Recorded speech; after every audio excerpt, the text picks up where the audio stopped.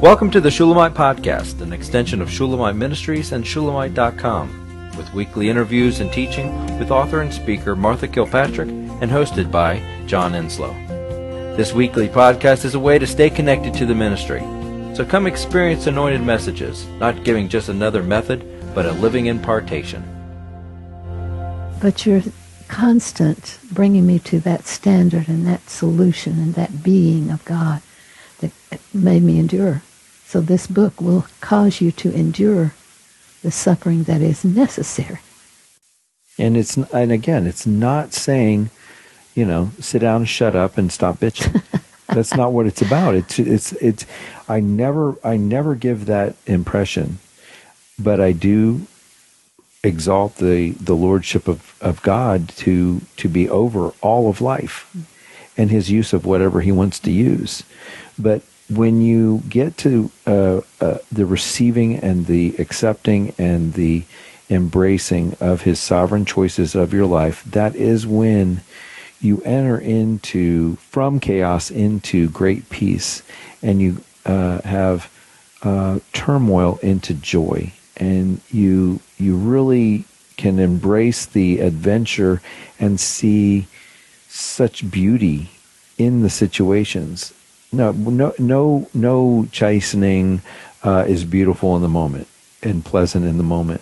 But when you see what he's doing and when you know his character and that he is good, he actually is good, and that he is actually working together these things, all things, for his pleasure and for your good, then you realize, okay, I am being controlled, I am being influenced, I am being led, and it's in perfection. It really becomes perfection, but there's such a work to get there. I said, but our God will always reap the greatest rewards from all events and circumstances, no matter how we see them from our limited perspective. And I had hugely limited perspective of all this stuff. And then he continually showed me, listen, you see just this pinprick of a moment, but I've got eternity in my hand, and you're only seeing this ouch right now. You're not seeing the whole, and you're not seeing the benefit of the ouch to bring the whole. And I needed to make peace with that God, and I needed to see him. I needed to, on page 95, grappling with a sovereign God. I had to grapple with him, and I did. I grappled with him, and he was up for the task, and I believe he gained incredible joy with my grappling. Yes. Because he loves a wrestling match. He did that with Jacob in the wilderness out there. Jesus and he were just wrestling it out. And he did not let Jacob prevail and touch the socket of his strength, and crippled him for the rest of his life. But that was such a beautiful thing that he was crippled, okay, granted, but there was such a beautiful thing that he wrestled with God and prevailed. He prevailed to get the blessing, and he was blessed.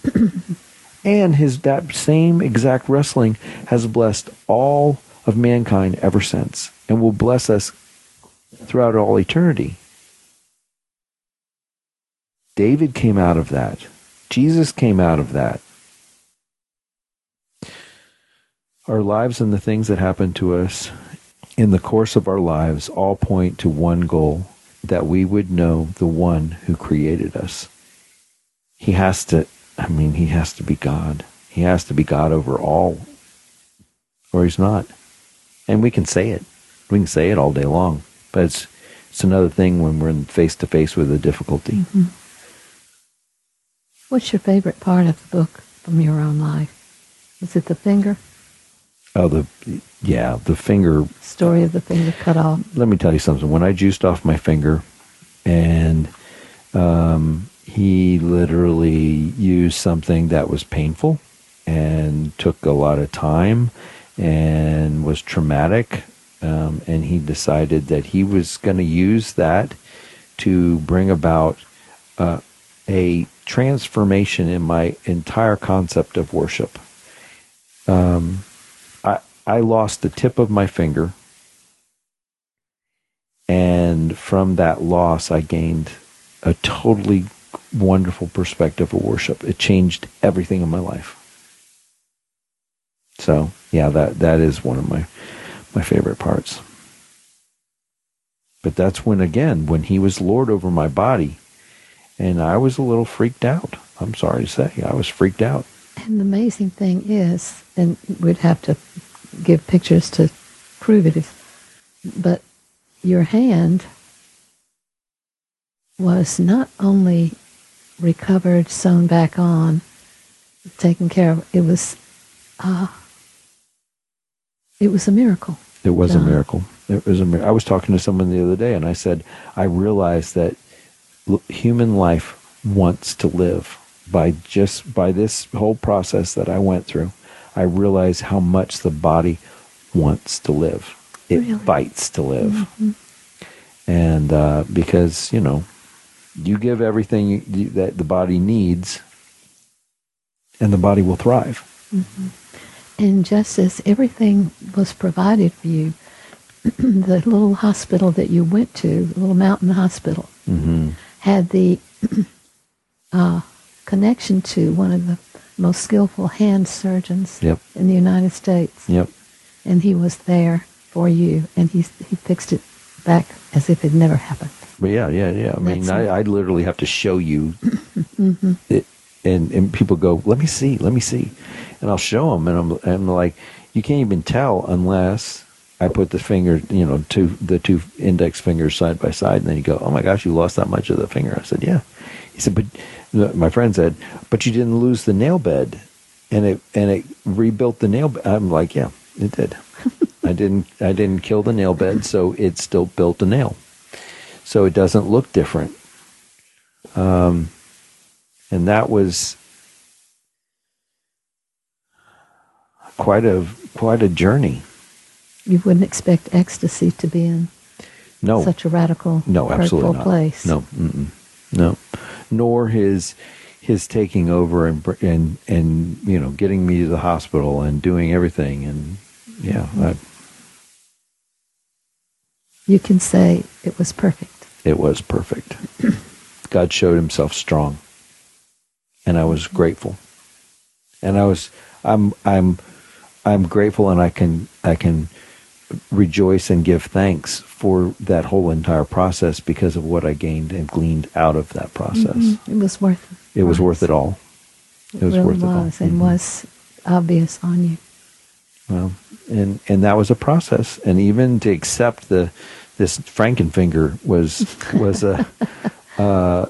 a process. I had to trust him in how to receive it mentally because it was creepy to me. Mm-hmm. There was something about it that was like, that's not my finger. That's gross. And he sewed it up in such a peculiar way that it looked like you would never have a hand workable. Right. And it appeared that the damage increased under that surgeon's exactly. hand. Yes. Yep. Absolutely. Because he did things that I won't even say, and cutting it in the pieces of a puzzle. Mm-hmm. He knew how. He puzzle pieced my hand. Absolutely. Took other pieces and made pieces with other pieces. It was It was incredible. It was no small miracle of God's intervention, God's provision, and God's joy to keep you intact as he knew you would want. I did. The guy said, that's so compassionate of him. We can just chop off the digit. And I'm like, what are you, crazy? Is that what the doctor said? He did. He said, well, we could do one of two things. We can either do this whole process, it's going to take a couple surgeries, or we can just chop off the digit. And I said, it may be a digit to you, but it's not a digit to me. It's my finger. And I don't have 3 teeth and work in the field. So no, thank you very much. I'll have a digit. Thank you. Yeah. Thank you. I appreciate it. He knew you. Well, to the core. God knew me. This guy would. Everyone said, "Yeah, and who needs a finger?" Yeah, I don't think so. We hope you've enjoyed the Shulamite podcast. For all the latest from Shulamite Ministries, please visit us at shulamite.com, where you'll find Martha's daily devotions, posts from getalongwithgod.com, and the online library of all of Martha's writings. At shulamite.com, downloading the free Shulamite app is easy, and livingchristianbooks.com is only a click away. Thank you for joining us on this journey to discover a God worth knowing.